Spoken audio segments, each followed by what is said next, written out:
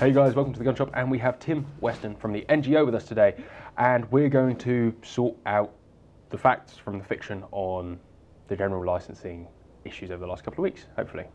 Welcome. That's all right, nice to, thanks for having me. So I'm going to hand over straight to you, and what happened?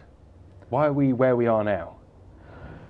Well, it was a very quick turnaround of events. So back in the early part of last year, there was a legal challenge to Natural England over the validity of the general licences by an organisation called Wild Justice.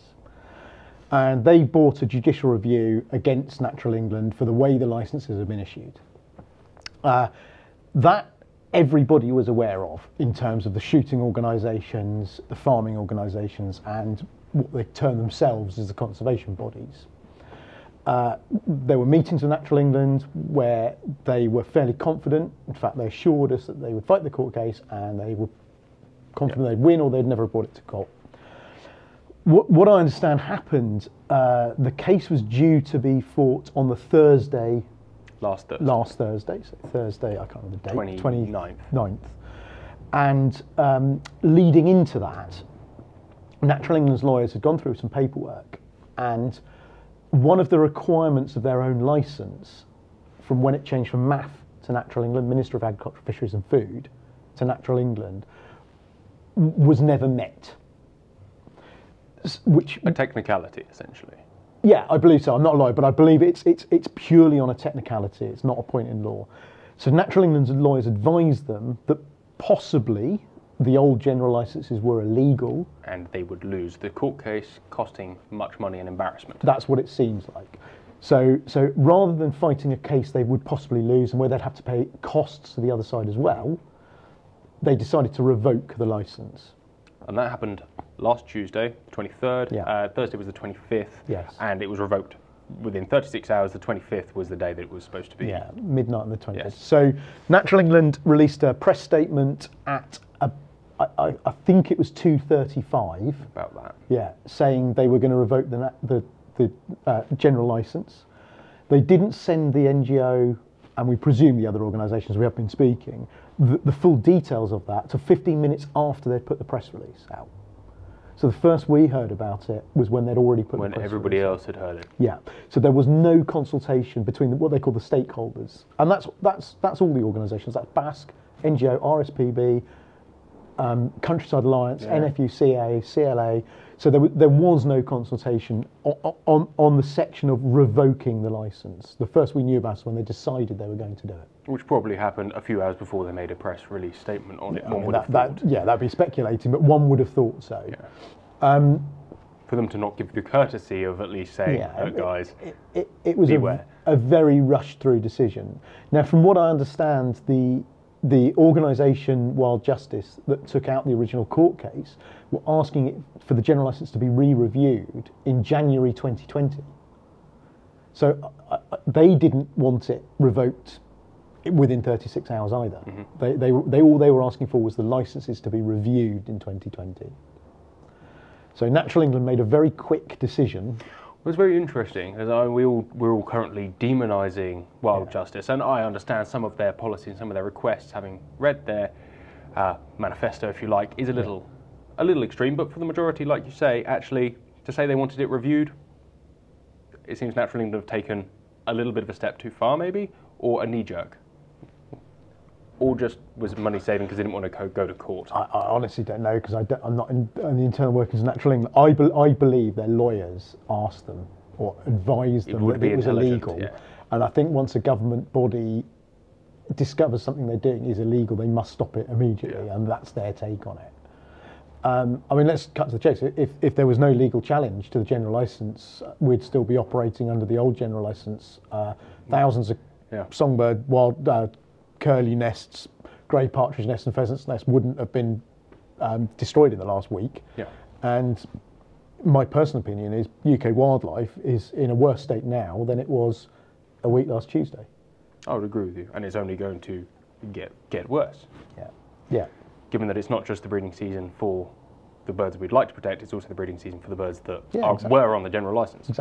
Exactly. So everything happens in spring. Timings-wise, it's the worst possible time from a gamekeeping point of view. You couldn't have the general license revoked at a worse time of the year in terms of wildlife protection. I really think that. I think in terms of crop protection, it's not as problematic. No. But it is problematic. So let's not pretend there isn't a problem there. There is. And in the next few weeks, in fact, some will have even started now. People are going to start drilling maize. Some forage maize is always already in the ground. And that's a big problem with rooks. We've all seen the rooks walking along a row of maize. Going straight down the lines. Picking up. A lot of maize is grown for biofuel now, for digesters. So potentially, I mean, this is really far-fetched, but potentially we're going to be impacting on green energy, because we're not going to be able to grow as much as it. So it's far-reaching. It goes further. Yeah. If you think from a green perspective, is we already import like 48% of our food in this country, and that is only going to get more if we can produce less. Yes. And that's not a green thing to put stuff on a ship and bring it 1,000 miles to absolutely. us. It's from a world view of health and conservation perspective, it's a very silly thing to do. It is. I mean, at the minute, the NGO's main focus is sorting the mess out. Okay. So that's where we are. That's what we're focusing on. And we're, in terms of staff, we're a small organisation, but we are working with all the other organisations. And I've got to say, the joined up working's working really well, and it is almost 24 hours at the minute. Wow. It's been full on for 10 days with no let up. And all the organisations are working together properly. I mean, there's obviously, from a community perspective and a community standpoint, everyone's very angry that the organisations didn't have a crystal ball, but they are working together, and it's not. That's good to hear. It's reassuring to hear that everyone is actually pooling together, which is what everyone's been calling for. It's nice to hear from first hand that it's actually happening. Yeah. So I think the thing we've got to understand with the organisations, they are going to be different. They are going to be differing views because they represent different parts of the shooting sector. You've got the likes of the NGO who are at I always call it the pointy end. We're at the people who provide the sport. Yep. Without gamekeepers, really there is very little meaningful shooting in the UK. And when we say gamekeepers, we don't mean the gamekeeper on the shoot on Exmoor who's got 5 underkeepers. Anyone who's a gamekeeper within our organisation is a DIY syndicate who are doing gamekeeping. They're still gamekeeping, so we count them as gamekeepers. So even if you're in a walk one, stand one shoot, you're feeding pheasants, you're producing wild birds or duck ponds, whatever it is you're doing, that's gamekeeping. So without those guys doing that, even the DIY shoots don't exist because there's nobody gamekeeping. And so that's who we represent. BASC are a much broader church. They represent predominantly the shooters, and so do the Countryside Lions. Game Conservancy are our science body. They're actually an independent science body. Science is science. So as a group, the NGO, the CA and BASC are working really closely together in constant contact. And sharing information, and it's a constant round robin. So members of all the organisations, doesn't matter which one you're a member of, be rest assured that your organisation is doing everything they can. Everyone is benefiting from everybody's work at the moment. Yeah, it's how it should be. Definitely is the way it's working. It's not partisan. No one's trying to point score to gain members because it's not about that. Yeah. So it genuinely isn't. This is where everyone comes together. So that's a good thing. They're working at quite high levels. The NGO are updating a lot. I know some of the other organisations decided not to do that. I receive very, very frequent emails. Yeah, so it's handy. We're sending. I think none have gone out today, which is the first day since it's happened. But there was 1 or 2 a day. 1 or 2 a day. So we need to update everybody as to what's happening, and the reason is because of the time of year, and because keepers need to be controlling predator species to protect wildlife and game. And there's so much fiction going around about what's happening and what to do and how to act and how to gain your new general license and such, that it is actually really handy to have some clarity. And I must admit, I've read every email because it's fact. Yeah. Hopefully. Yeah. No. So one thing I will say, anything you read on social media or your mate Dave down the pub tells you, please check it on either the NGO, BASC's website, whichever one you decide to use, and don't operate unless it's absolutely fact. Just because Jeff told you it was all right. Well, it was about 2 days afterwards where everybody's like, well, I can still shoot them for crop protection. No, you can't. Yeah. So I was at Game Fair in East Anglia this weekend, and obviously that's predominantly what the chat was. Yeah. And it was quite interesting that most of the full-time gamekeepers we saw knew exactly what their responsibilities were, what they can and can't do, as of last Tuesday. I think some of the hobby shooters didn't, and then we had quite a trench, because it was in Norfolk, of people who don't use the internet, and actually you can't blame them for not knowing what's going on, because almost all of it's on social media and there's been online. zero news coverage apart from the other side. Yeah, and, exactly. We discussed before coming on air that there has been efforts from our side of the argument to get out and be heard, but nobody wants to hear us. Yeah. So that's that. Yeah, it's hard work. So again, we've had, to be fair, we've had very little criticism actually. I don't know what the other organisations had, but all the stuff I've seen and the emails we've had, bar one that I can think of, have been predominantly supporting what the NGO have done and saying, this is you stepping up to the plate, well done. So we've had very little criticism. And I think that's probably because of the regular updates we've sent out. So it's not just... Well, you're acting as best you can in circumstance, which is fairly handy, right? Exactly. I mean, it's been a really busy 10 days. It really has. And there's also other stuff going on. The world didn't stop. The world didn't stop. So we've also got other issues, other meetings, other events that have to be covered, have to be looked at. Other things we're watching. There's antibiotic use within game rearing. We're going to start rearing, very soon. Well, in fact, some guys will already have chicks, quite a lot of chicks. Yeah. So there's a lot going on that all the organisations need to work on as well as the general licence. So this is it's crunch time, isn't it? Yeah, this has created a bit of extra work, but there's always the capacity to take it up. Indeed. So what's next? Obviously, we've all been told or updated by Natural England that they're going to release X licences from X date and start releasing them. The beginning of this week was supposed to be a good handful, none of which have been released yet. How does one act at the moment? Right. Obviously, they left that flowchart that said, if you can wait for your licence to be given. Yes. Well, okay, so our advice is there's no if. Do not operate without a licence. Okay. Full stop. There's something called the Section 4 defence, which is no defence. So I'm going to paraphrase here, I'm not a lawyer. What it basically means is if you need to protect a growing pea crop from pigeons, but you don't have a licence to do so, you theoretically, there is a clause that allows you to shoot those pigeons illegally, because it is against the law, they are protected. Yeah.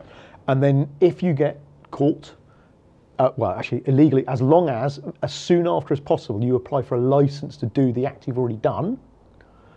So you're admitting to committing an offence, and then apply. Then I have best intentions, and I'm now going to apply for a licence to do it because those peas were going to go. So that's what when you hear Natural England talk about the Section 4 defence, that's effectively what that means. Our advice is do not use that defence. It is not safe in law. And when we've asked Natural England if they would prosecute somebody, they said probably not, but it would be down to the CPS. Is it worth risking your sport and the sport of many others? No, absolutely. Well, our advice is do not operate without a licence. No. And there's been a lot of nonsense said. Once you've applied for the licence, it's then effectively granted. No, that's not true. You have to have the individual licence, a signed copy in your hand and on your person. So where we are today, a general licence was issued for crows. In the NGO's opinion, that licence is not workable or usable with the conditions that are on it. Do you mind explaining why? Because there's a lot of people saying that without really understanding that. So the devil's in the detail on the licence. Always. And there's a lot of detail. So we've gone from a 5-page general licence to the crow licence, which is for an individual species, for an individual action, for an individual reason. Yep. Gone to 11 pages. There's things like operating on a triple SI. So you'll need to then apply for a separate licence to use the general licence on a triple SI. There's concurrent non-lethal methods at the same thing. Yeah. You can only protect livestock, which does include kept game birds. Indeed. But that's kept game birds. That's not wild game birds or game birds that are no longer kept.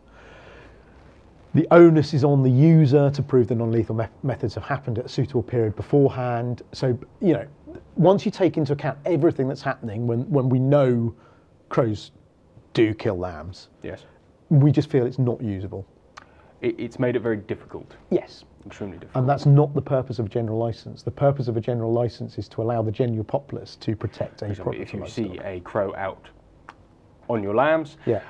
You're not going to go, oh, I'm going to put out some things to scare it and put out the deterrents, put out the gas gun and wait a week and see if that works. Yeah, and not everyone's got the option of lambing indoors, which would be the ideal scenario. Yeah, there's quite a few £1,000s worth of gear involved there, as opposed to just going, there's a problem crow.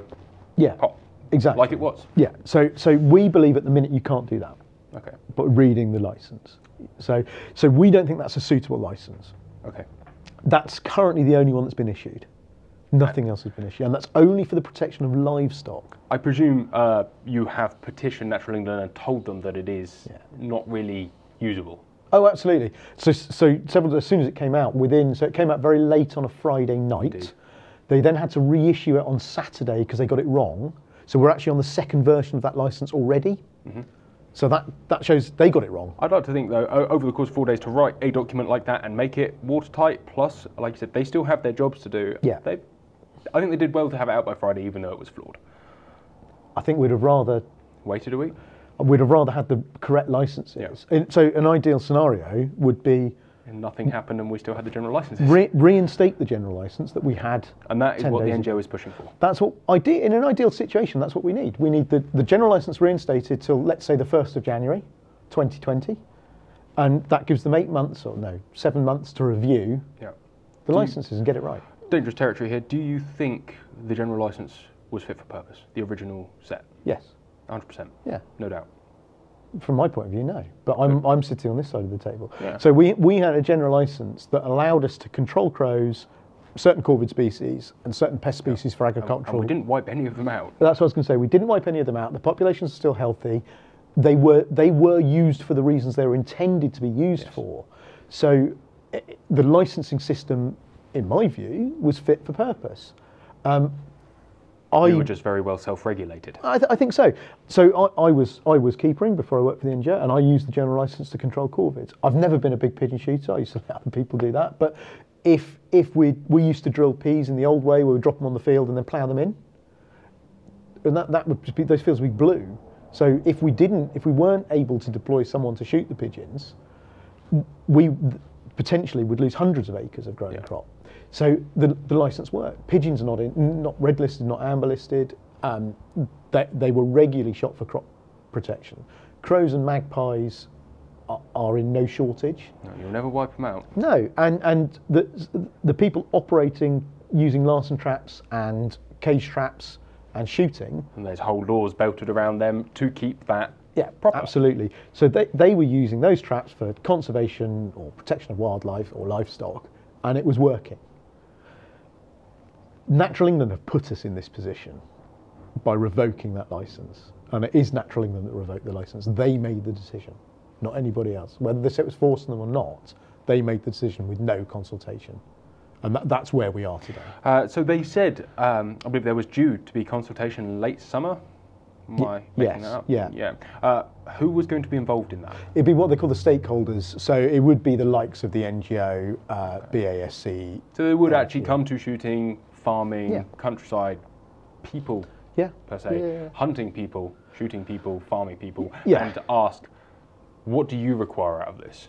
Yeah, they sort of more get one, this is what we're going to do, does this work for you? Okay, that's how it works, and then you say, we don't like that bit's great. One presumes they also go to the people who like Wild Justice and put it to them, or is that? I don't know. They're a lobby group. They would certainly go to the likes of the RSPB and possibly RSPCA. RSPB, who are very sensible people. Yeah, they can be. Sometimes. The wildlife trusts, those sorts of people. So it tends to be the users of the licence get asked. I don't know if they'd consult with Wild Justice, but certainly people like the RSPB who did use the general licence. Yes, indeed. So the stakeholders are all consulted, and that goes across government. Very interesting. That goes across government, whether they're changing a bus lane or something. There is a stakeholder consultation. Is that still in the pipeline? Do you think? I don't know. Yes, because I would imagine. As I'm saying, I don't know. Yes, but I would imagine the licences are going to have to be changed. So what they're putting in place now is a temporary measure. Yeah. Well, they're all dated the 31st of December. Yeah. So the individual licences are what you're going to need. And one thing we've got to do, we need to draw a distinction. And one thing I've picked up by talking to people over the last week, and I was at a big event up north yesterday, which was actually about deer, but ultimately all I spoke about were crows. So the definitions that are being used, people are getting confused about. So do I need to apply for a general license is one of the main questions I'm getting asked. No, because it's a general license. Yeah. But if you want to shoot pigeons, or no, not if you want to, if you need to shoot pigeons today, you must apply for an individual license. Yeah. And you must Which have is still that titled license with general you. license on top. It is, but it's an individual Individual license. general license, yeah. Yeah. So as long as people understand the definition, the difference between the two, the general license, the individual license, and where we are with it. And from the general license I've seen issued to people, they actually look quite reasonable, which is, hopefully, well, who knows? Yeah, I've only seen now. one. I've only seen one, and the keeper in question, it's around a big pig unit, and they're a wild grey partridge shoot, but they've had crows removed from it. Because crows are... But only for livestock, so he can't protect his wild grey partridge. So he's now had to reapply, and they want crows. 4 crows for wildlife protection. So he's had to send his entire licence back. Delaying it further. Delaying it for another fortnight or so. Naturally, have just started to issue the first of the individual licences, and they are trickling through. It's been a very slow process, in our opinion. Every licence needs to be physically looked at, but they don't need to come and inspect the land, so they need to actually read and look at every application. And on the form, it asks what measures you've done to stop, to lead to the want for lethal control. So, and you need to document it for each species. Wow. Yeah. It's quite serious, isn't it? Yeah, I mean, it's the form's changed. It's not, the application process isn't very different from if you need to protect fisheries from cormorants or livestock from buzzards, for example. But they've gone from an average of about 5 applications a week to thousands. Yeah. Well, it would, the site crashed, didn't it? Their inbox was full by Friday afternoon. Yes. When it opened, which was... And they had, Well, I can't imagine them being any more prepared than we were for this situation. They were going to go and draft 30 staff in and go, oh yes, we've got this all planned within a couple of days. No, they don't have the staff to draft in anyway. So you know, the budget to do so. No, or the budget to do so. So these are all issues within our argument, saying, guys, look, you've revoked the licence. You've said quite clearly you're going to have something in place in 2-3 days. How? Who's going? A plan. A plan would be great. Which they did give us a plan, which has totally fallen down the wayside, and there's been no comment as to why. They've got a couple of days to release 7 individual licences for individual animals. Yeah, and yes, but and then be fit for purpose. Yeah, so I think they've got 15 more licences, but if you count the trapping, they've got 30, haven't they, to do? So the crow one they didn't get right first. Yeah. So we've got a... This is GL26. GL26, yeah.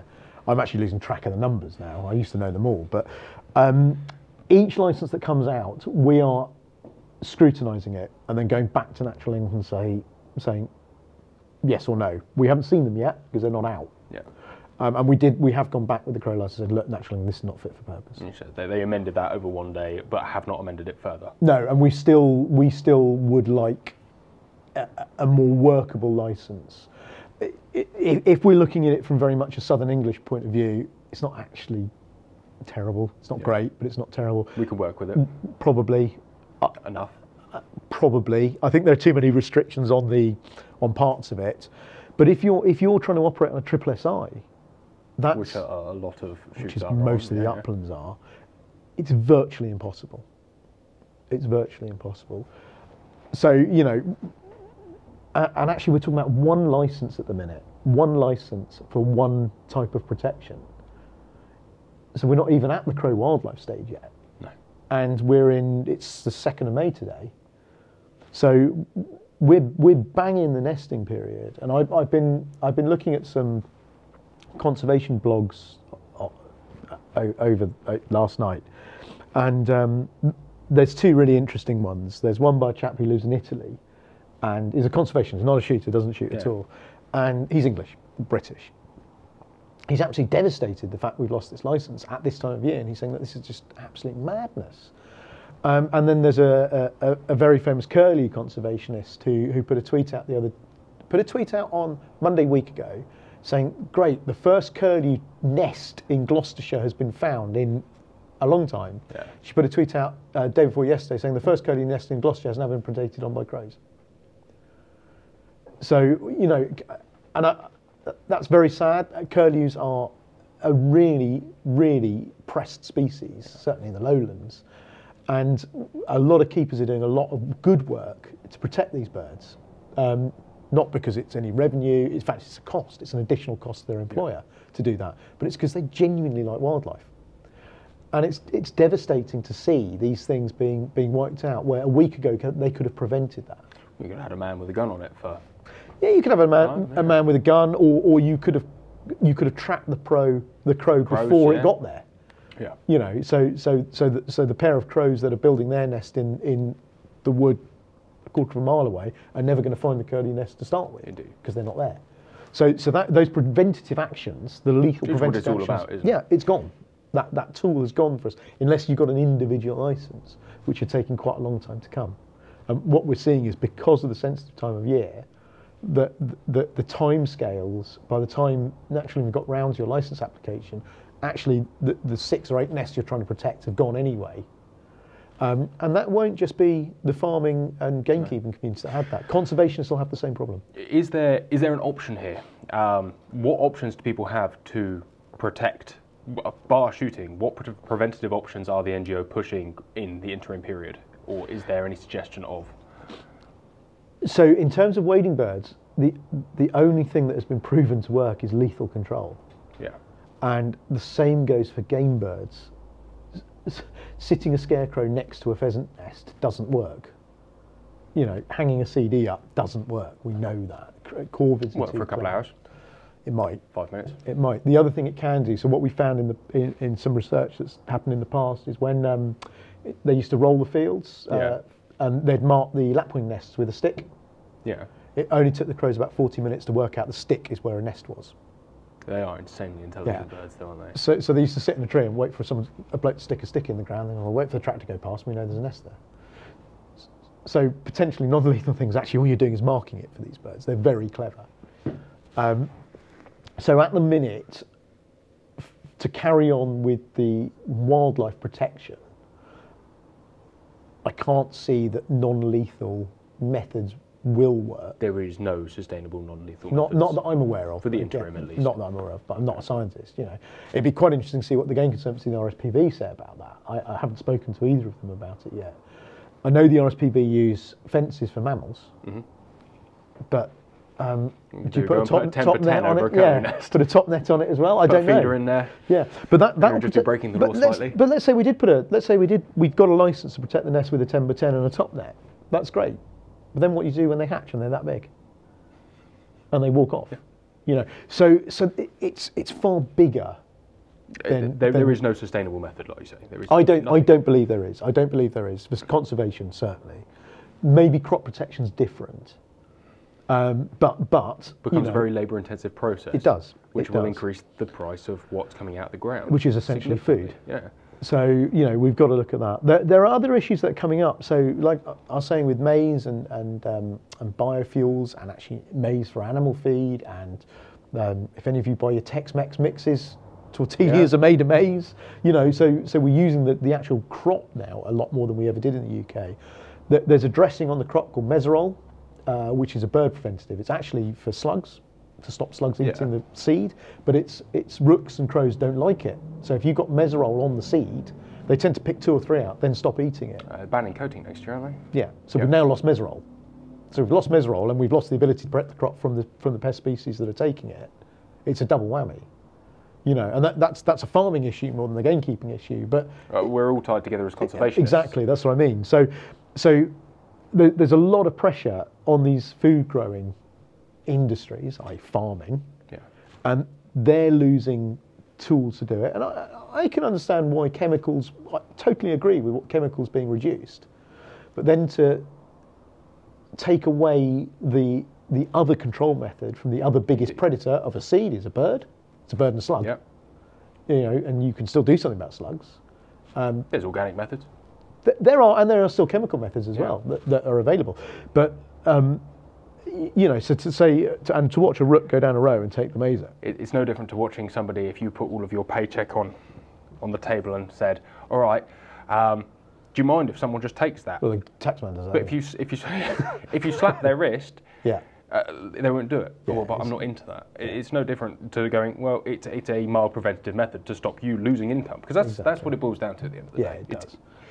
It does. So I think going forward, in an ideal world from a gamekeeping perspective, in an ideal world, Natural England would say, actually, do you know what, fellas, we've made a bit of a knee-jerk reaction, made a bit of a mistake.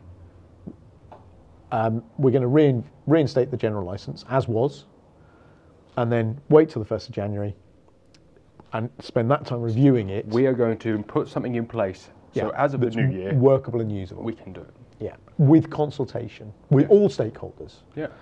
That would be an ideal scenario. A nice to new, balanced, of course there's going to be more words put in it, because that's just the way it is. Yeah. And more stipulations and more specific Quite reasons. Possibly. But I don't have a problem with that, as long as it's, like you said, as long as it's workable and usable. For the main reasons people use it. Yeah, exactly. That would be an ideal scenario. And if they can get to that stage quickly, that's good to go to start with. The work then carries on with the organisations, because you're then in the consultations phase to make sure that they get it right. Yeah. If this scenario had happened 4 months later, even, there'd be less urgency on it. From Natural England's point, from a point of England, from a Natural England and wildlife point of view, yes, there'd be less urgency. It's come at the most crucial, sensitive time there is for wildlife management. The spring is always the most sensitive time, and that's the really frustrating thing, that the timescales and the pressure we put under. Right on May Day bank holiday. Yeah, exactly. And actually, to be fair to Natural England, they did work through the bank holiday, which for a civil servant is incredible. But the advice is, if you don't have an individual licence at the minute, from our point of view, don't do anything. No, I think that's probably the most sensible option here. That's where we are now. And social media is very, very helpful, but it's as unhelpful as it is helpful. Yeah, I think it is. In both ways, you know, both sides. So people saying ridiculous things on Facebook groups, which is par for the course, but it doesn't help either side of the argument. You know, you've got uninformed people on both sides spouting. Yes. Yeah. Venting, and they say things they wouldn't say to your face. It's usually, I find Facebook, it's the emotional arguments that come out. Yeah. And so the people who are against us every argument they put out is very emotional. And even, unfortunately, the people in power with the people who object to what we do are very, very emotional in their arguments. Mm-hmm. Unfortunately, we suffer the same. Yeah. Emotional spouting on Facebook and social media that makes us all look really stupid, because the only thing that we really truly have on our side is science. Yes. On an emotional scale, they probably win, because wildlife is beautiful and the thought of it being destroyed is bad, even though if you wouldn't understand the bigger conservation picture, that's what I'm talking about here. Yeah, no, I think so, but I think all the real conservationists agree that wildlife scientists. Yeah. Conservationist is a very strange term. Yeah, but not people label themselves as it. But if you've got a degree, you're a scientist. So some of the big pragmatists will call themselves scientists.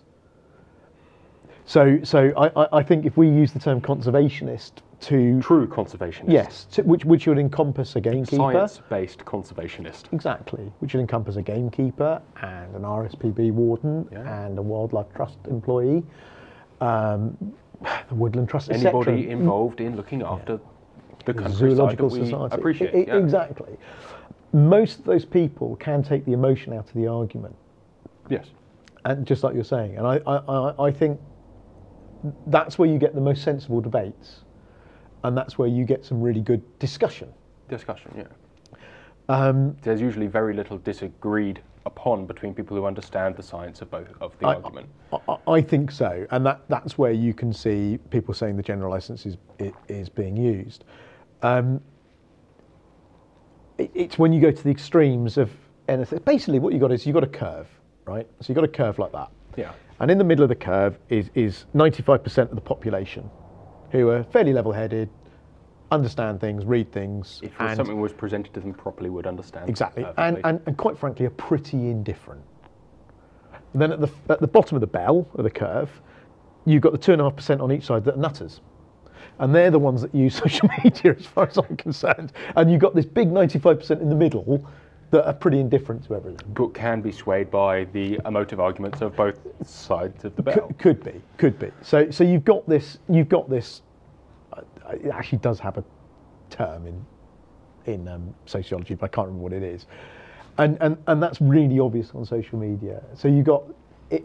It's quite interesting if you look at like the click-throughs on some of these new stories the NGO have put up. You're going to and one of them was 138,000 people read it. Jesus. Yeah, which was a lot. We're a small organisation. We don't get that many hits on the website. How many shooters we have? That's a large percentage. So on that particular, so that was a click-through to the website. We can look and we can see how many people read the story. On that particular one, which is the largest one, there were only 7 comments, and they were all sort of on either side of the bell.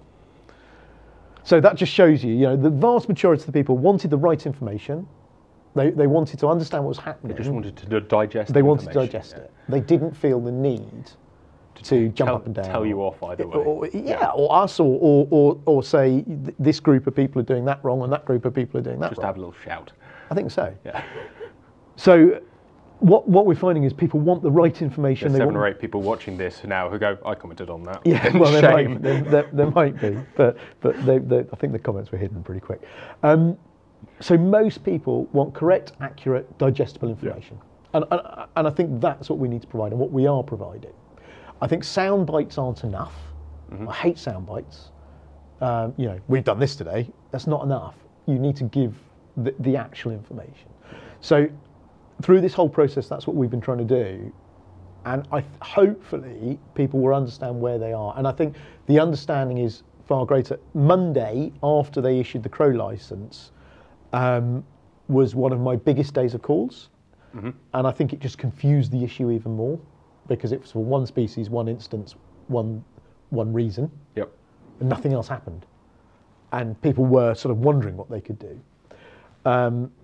Individual licences you had prior to the general licence being revoked still stand. So guys, a lot of pig units have gull licences. Mm-hmm. They still stand. Because you had them before. They were an individual licence, but they can't shoot the rooks and the jackdaws and the pigeons and the feral pigeons and the collared doves. To protect the pig feed and the pigs themselves. Yeah. Which I was talking to a pig farmer yesterday about. It is, for an outdoor pig unit, it's not the food that's the biggest issue, it's the threat of disease. Yeah. Because a rook's flying from 2 units. Mm. And they use the water trough, they pick up the feed. And in a modern world of outdoor pigs have always been king in my heart, but they are currently very fashionable, which is brilliant. Yeah, exactly. But it makes biosecurity a real bastard. And that's the key word, biosecurity for the farmers with the rooks and the jackdaws is, and more so the crows, because the crows aren't there in huge numbers. Yeah. But so gulls, pigeons, all of the flying. Anything that can pick up one and move it to another. And they over the course of 20 or 30 miles over a week. Absolutely. Like, And the reason you get clusters of pig farms in an area is because that ground is right for pigs. Yeah. So ideally, you want one here, 100 miles away, one for biosecurity. Chicken units are generally indoors. Disease isn't an issue, but we're going more and more to outdoor free-range chickens. Which is great. Fantastic. It's all good. But you then got the greater disease risk issue. of disease. Exactly. So at the minute, you can only control the crows there for the livestock. Yeah. You can't do anything about the jacks, rooks, and other species. Well, fingers crossed, mate. National England have something sorted by the end of this week. We've only got 2 a day, if not next week. And that's as simple as that. I think we're getting there. Hopefully. Yes, I think we are. I think the organisations are working as hard as they possibly can for their members. And, I'm here to talk about national gamekeepers, but we've been working with everybody. So it's not an advert, but don't blame your membership organisation for this. Honestly, they are working as hard as they can. All of them are. So, and we're working together in constant contact. So, it's good. Joined up working on this issue is the way forward. And joined up working in general will make things better anyway. It will do as long as pooling resources. Pooling resources, but as long as the argument you're all taking is the same argument, which sometimes within field sports is not going to be. Well, so that's why you need as much as different we all need unity and to be behind each other. It's not always ideal because not every type of shooting benefits the other, and not everybody agrees. Exactly. On which note, we're going to stop this segment. We're going to end this segment, and then we're going to move on to something a little bit more interesting potentially. So thank you very much for that, mate. That's been really good. And guys, for those listening to the podcast, this will go seamlessly into the next part. However, for those of you watching the video for the general license information, I hope you enjoyed. And watch the next video where we actually talk about something more long-term interest, hopefully.